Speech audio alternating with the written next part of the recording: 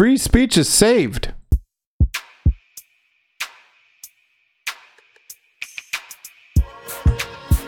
You are now tuned into Leak Spec.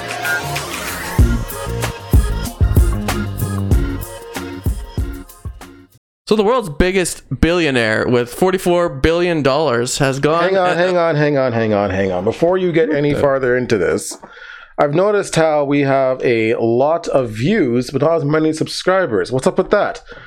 Y'all need to smash that button right there and subscribe to us, please. All right, now back to our regular programming. Okay, thank you very much for that. You are correct, Michael Lee. An excellent point. I would like to reach the goal of 5 timesing our current subscriber list so we can actually get a custom URL for our YouTube. That would be nice. And then we could all join in at the Leak Spec on YouTube. Help us out. Before I was so nicely interrupted by my friend Michael Lee. There's a little bit of justice, really, if you think about it. How's it feel? Sorry. We recently have a new ownership by a African-American man of the Twitters with his $44 billion. Yes, Michael, he's African-American. Is that his lunch money he spent on Hold up a second. My mind's blown. What? Yeah, he was born in South Africa, and he's an American citizen. Facts. Wow. Facts. Okay, we're going to put a pin in that one. But anyways, continue.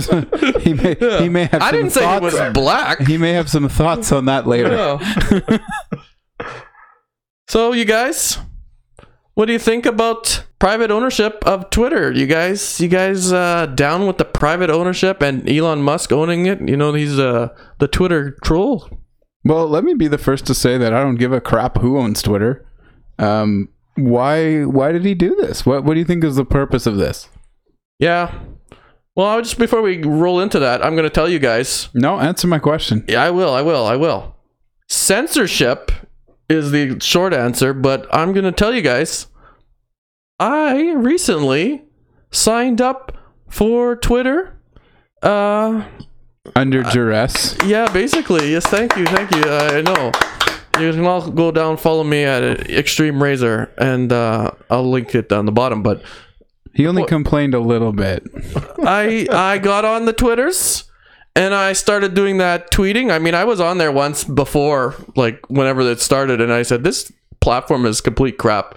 And recently, I just noticed after many years that basically this platform is for trolling. I was going to say, it is complete crap. Well, it still is, but it's mostly for highlighting my witty and not so witty sarcastic comments. And how's that working out for you? I got one of my tweets liked, you guys. Yeah, I'm gonna read my new Twitter. Listen, So happy about that. Be honest. Was it your mom? Oh, she doesn't know how to use Twitter. Sorry, Mom. But yeah, I recently said this tweet yesterday. You'll like this one, Adam. It's a funny one. Will there be new Twitter features that can only be paid for with Doge?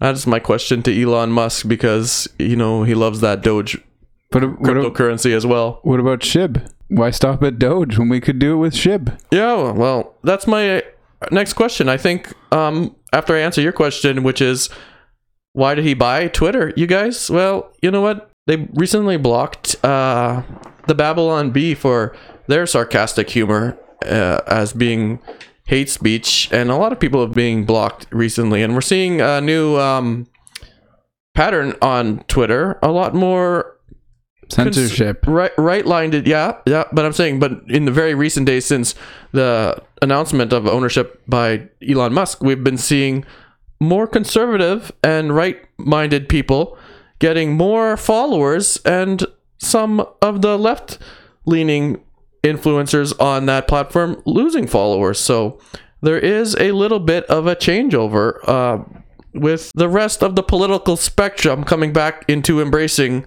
Twitter, and that is the notion that we are likely to see with Twitter, because censorship was the main issue with all of these platforms. If you look in our playlists down below, even YouTube censored one of our videos simply where we criticized. It wasn't masking or something. It wasn't mask wearing or anything. It was a ridiculous scientific notion about one-way masking.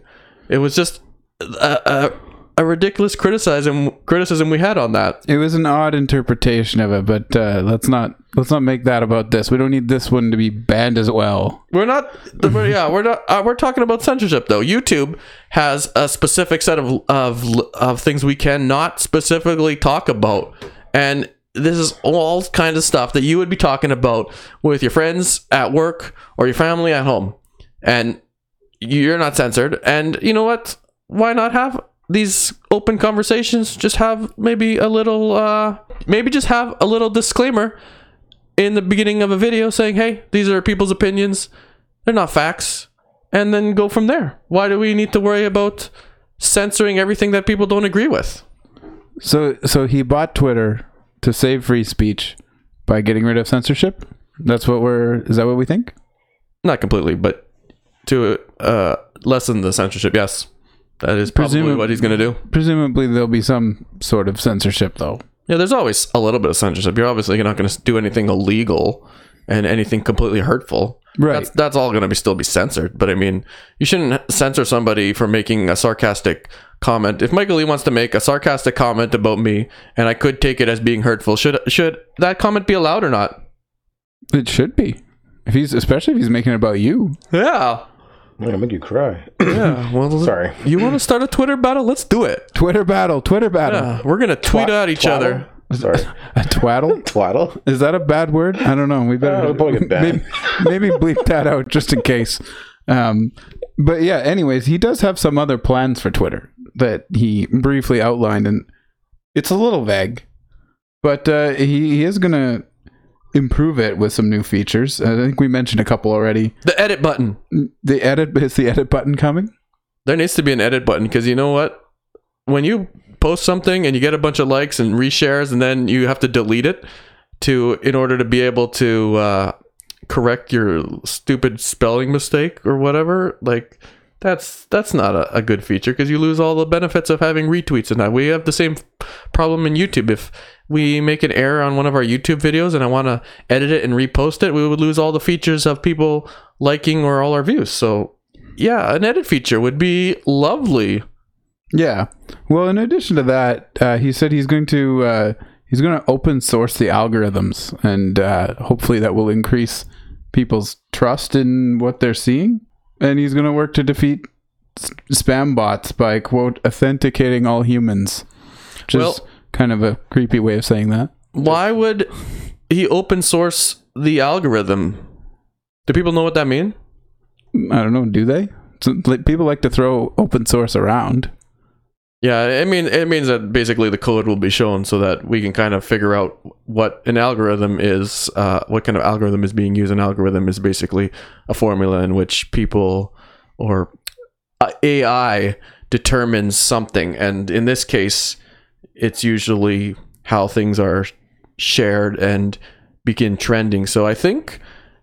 Yeah, people go on at length about the YouTube algorithm and sort of the... trying to determine the nuances of how it works. So yeah, well, there's a thing called shadow banning. People were just basically not being approved by the algorithm because of certain tweets or beliefs or whatever their affiliations are, and that is an issue we've often wondered about with the algorithm.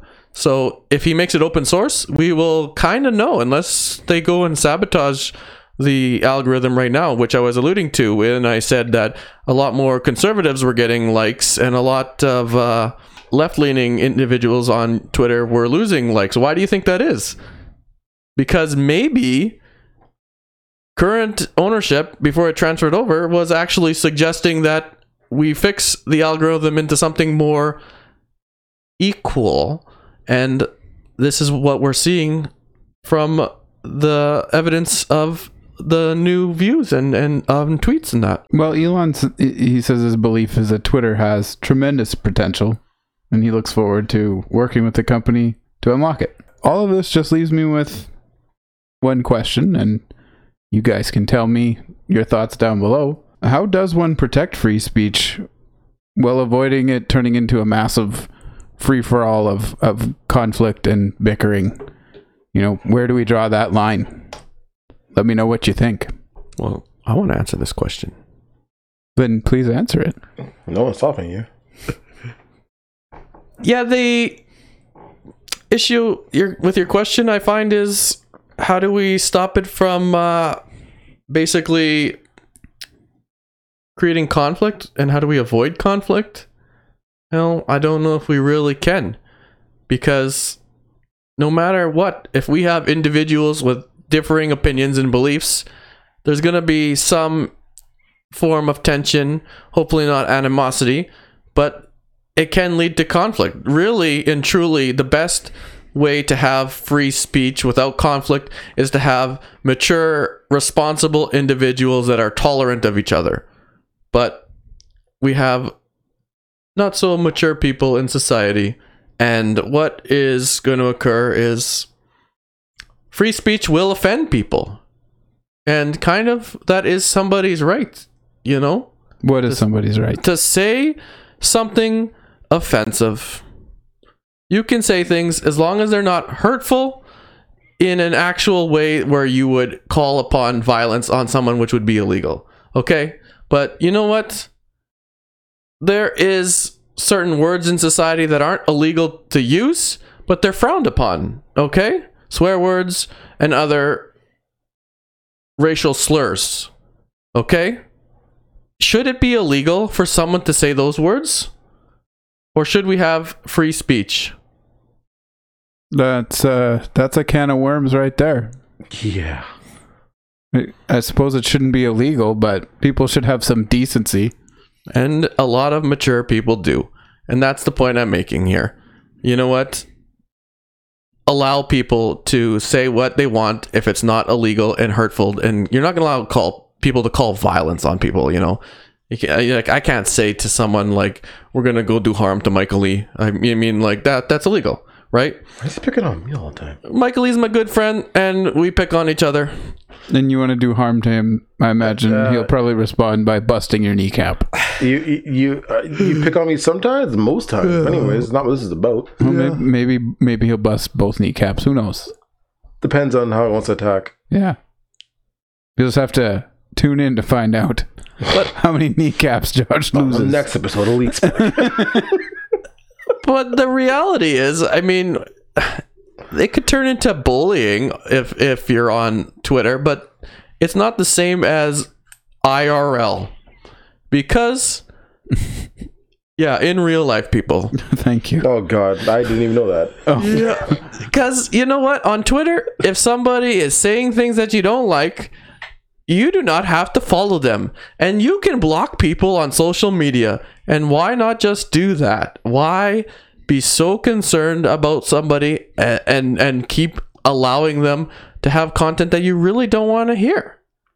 What's the deal with that? Great questions, Josh. Great questions. But you know what? Well, I want to talk about our fantastic Prime Minister that you all know we're a big fan of him around here, right?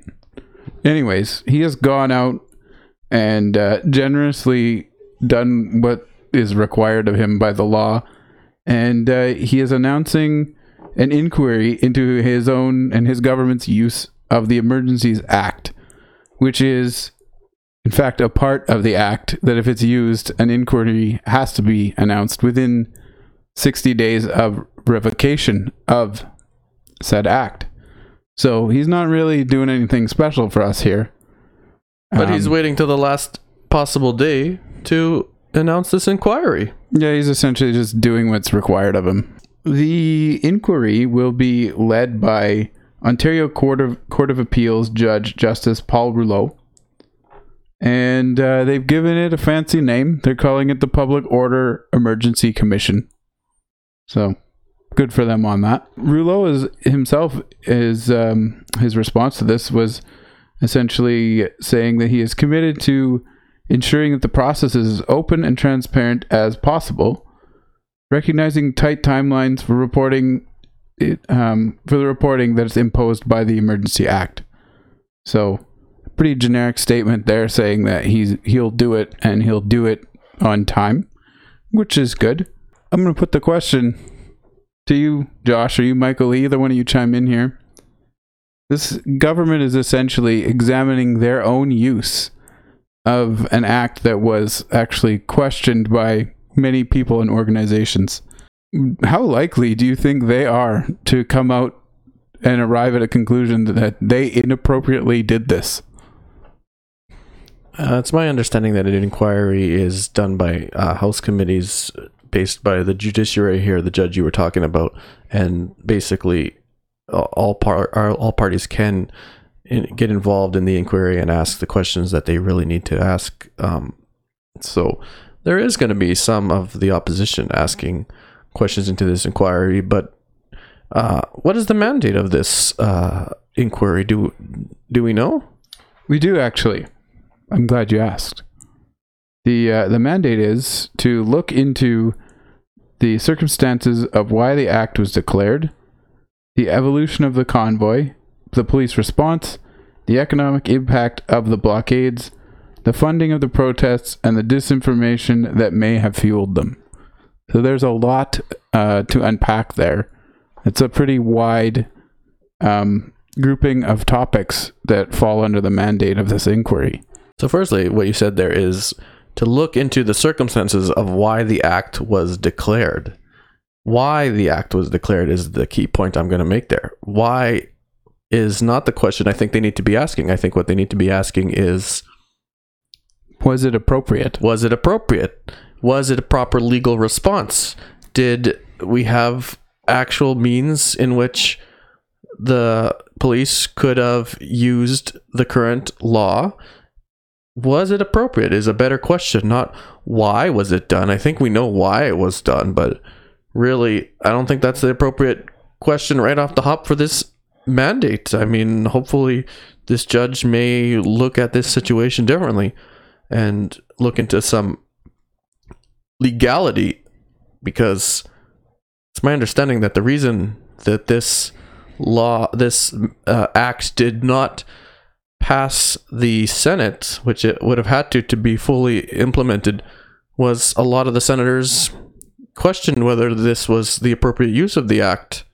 So, going on to the second point there, the evolution of the convoy and police response. Okay, those are all fair points that we should look at, because, you know, it was the reason that they enacted the Emergencies Act, because of the protest that occurred. What I'm wondering is, are we actually going to get the complete details of the investigation that were occurring into any of the situation that happened on? I suppose this mandate was like technically across Canada, but they were trying to implement it. The act? Yeah. The act was applied to the entire country, yes.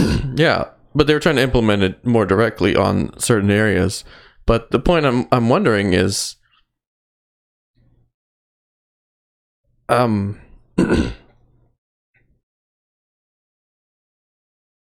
evolution of the convoy, will we actually see any legality, any criminality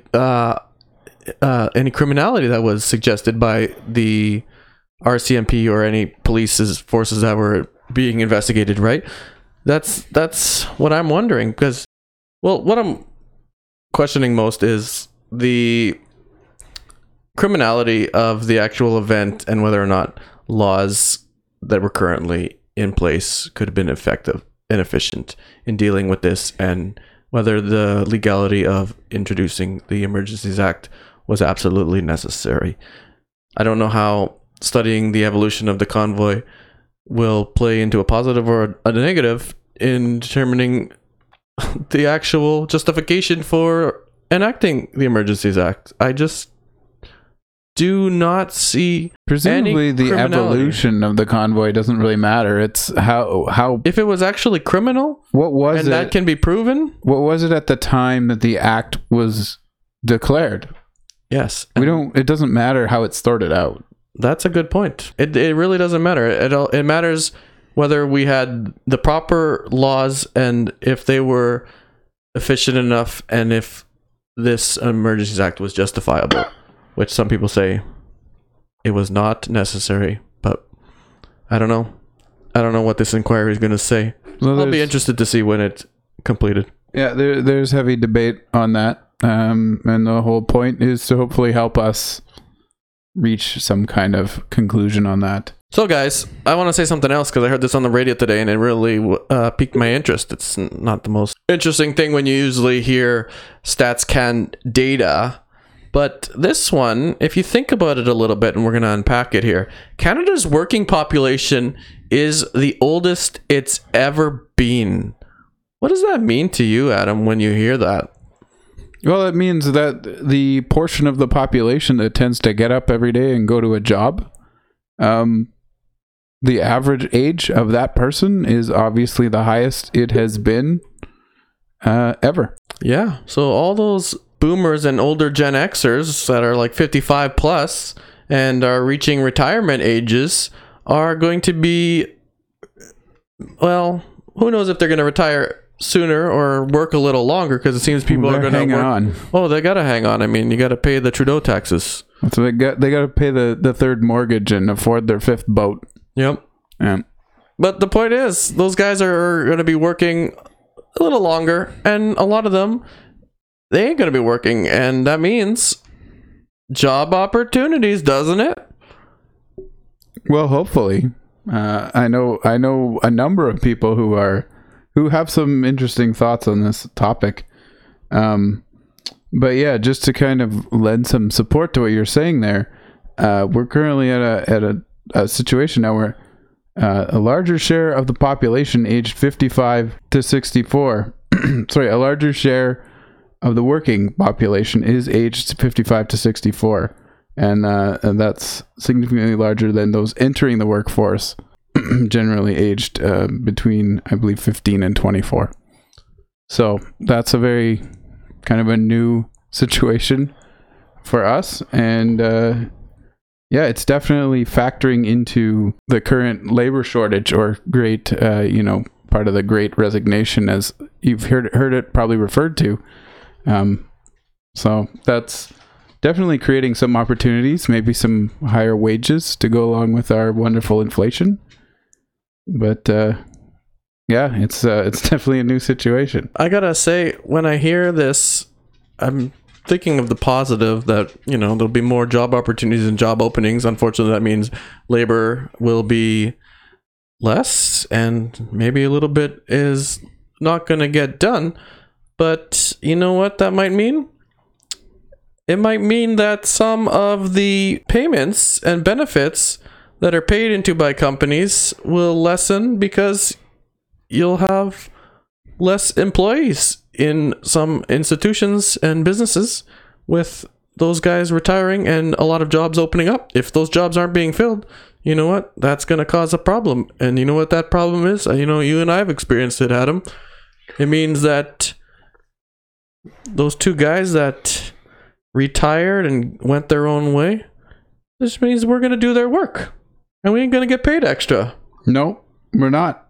And it's going to be happening soon because more than 1 in 5 working adults is now nearing retirement age.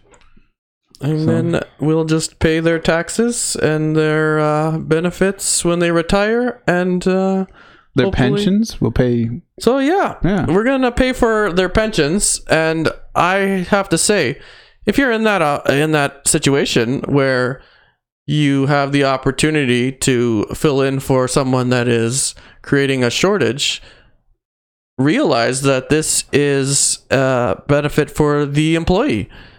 Ask for more money. Ask for a raise, because there's going to be more job opportunities coming up for skilled millennials that are already in the workforce, and take those opportunities. Ask for other benefits too. Like if it's a job where you can work from home and you like working from home, you ask to work from home. Lots of companies are now set up to be able to handle this as a result of recent events. So, you know, perks like that kind of thing, if that's what you like, ask for it. Sick days. Ask for your sick days. Yeah, definitely. Paid sick days. We need those in Canada for lower income jobs and careers, you know? Service industry people, Yep. they often don't enjoy those benefits. I think what we can safely say is, you know, the single most significant driver of Canada's aging population is the ongoing retirement of the baby boomers. And for those who need clarification on specifically what a boomer is, they are Canadians that were born between 1946 and 1965. Not necessarily Canadians, but yes. It's a generation of people. But yeah, we know who boomers are because they're okay. Right. They are.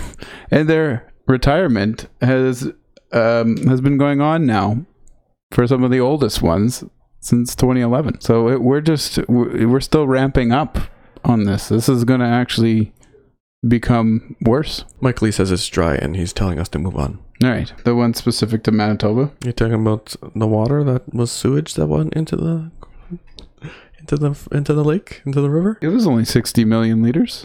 Oh, that's just not. That's a glass of water. Yeah. 60 million liters of raw sewage here in Winnipeg went into the river this last weekend with that flooding? Yeah. 60 million.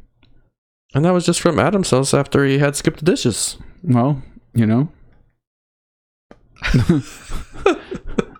Go easy on that Mexican food. Well, are you a Manitoba homeowner? Yes, that's me. Well, do you want to hear the latest news? Yeah, it might be good for me. It might be. Do you like paying more for services that are kind of considered day-to-day services that everyone needs? No. Well, I'm glad you are, because have I got news for you? You're about to start paying 20.5% more for natural gas for your house. % more to keep my house warm. To keep your house warm. The approximately 8 months that I pay for natural gas? Yeah, it's only 20.5%, so it's not like it's a huge increase. It kind of is. Well, that's news that I don't like. Yeah. So, you know, that's great. That's going to happen, and it's going to cost a typical household an extra $150 a year. Who do I blame this on? Well, you could blame it on Heather Stephenson, but she wouldn't be there to be blamed. Can I blame it on Russia, and can I blame it on the green tax or the green emissions tax that we have coming up here? Was that the carbon tax? Can I blame it on all those things? You can. All right, that's what I'm doing. They're all playing a role in that. Thank you, guys. Thank you for making my life more expensive. And I even wrote down here exactly what the cost was and what it's going to go to. And I'm going to do you all the favor of not mentioning that, because that just sounds kind of boring. Well, I got a little something for all the gamers out there, or at least half of them, third of them, some of them.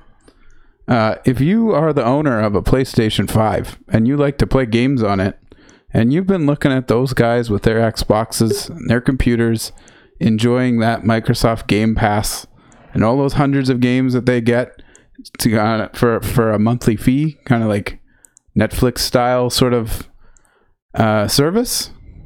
Well, Sony's got the answer, and it's coming your way. They are expanding PlayStation Plus to compete with Game Pass, and they have just announced the Canadian pricing. There's going to be 3 tiers.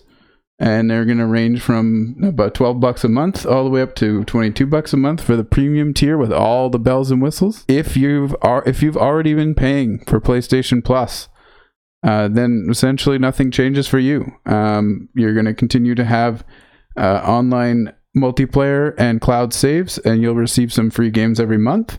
The name of this is just going to change to PlayStation Plus Essential. So you get an extra free word in there. At least you get something. But if that's not enough for you, you can go with PlayStation Plus Extra, because it's more than essential. It's extra. And this one will run you $18 a month, and it gives you everything the essential package does, and then adds up to as Sony puts it, up to 400 first and third party PS4 and PS5 games. So that's a nice little extra that they're going to throw in there. 400 games is quite a few. So hopefully some good selection. But if that's still not what you're looking for, then you can come in at their PS Plus premium tier for $22 a month. It's a little bit more, but it's still not a complete break of the bank. And it'll give you everything that's in those first 2 tiers. And then they're going to add up to 340 additional games, which they've already added 400 in the last one. So we're talking about a lot of games at this point. And these games will include PS3, PS2, PS1, as well as PSP games, according to Sony. They're also going to give you cloud streaming for PS1, PS2, PSP, and PS4 games that come along with the extra and premium tiers.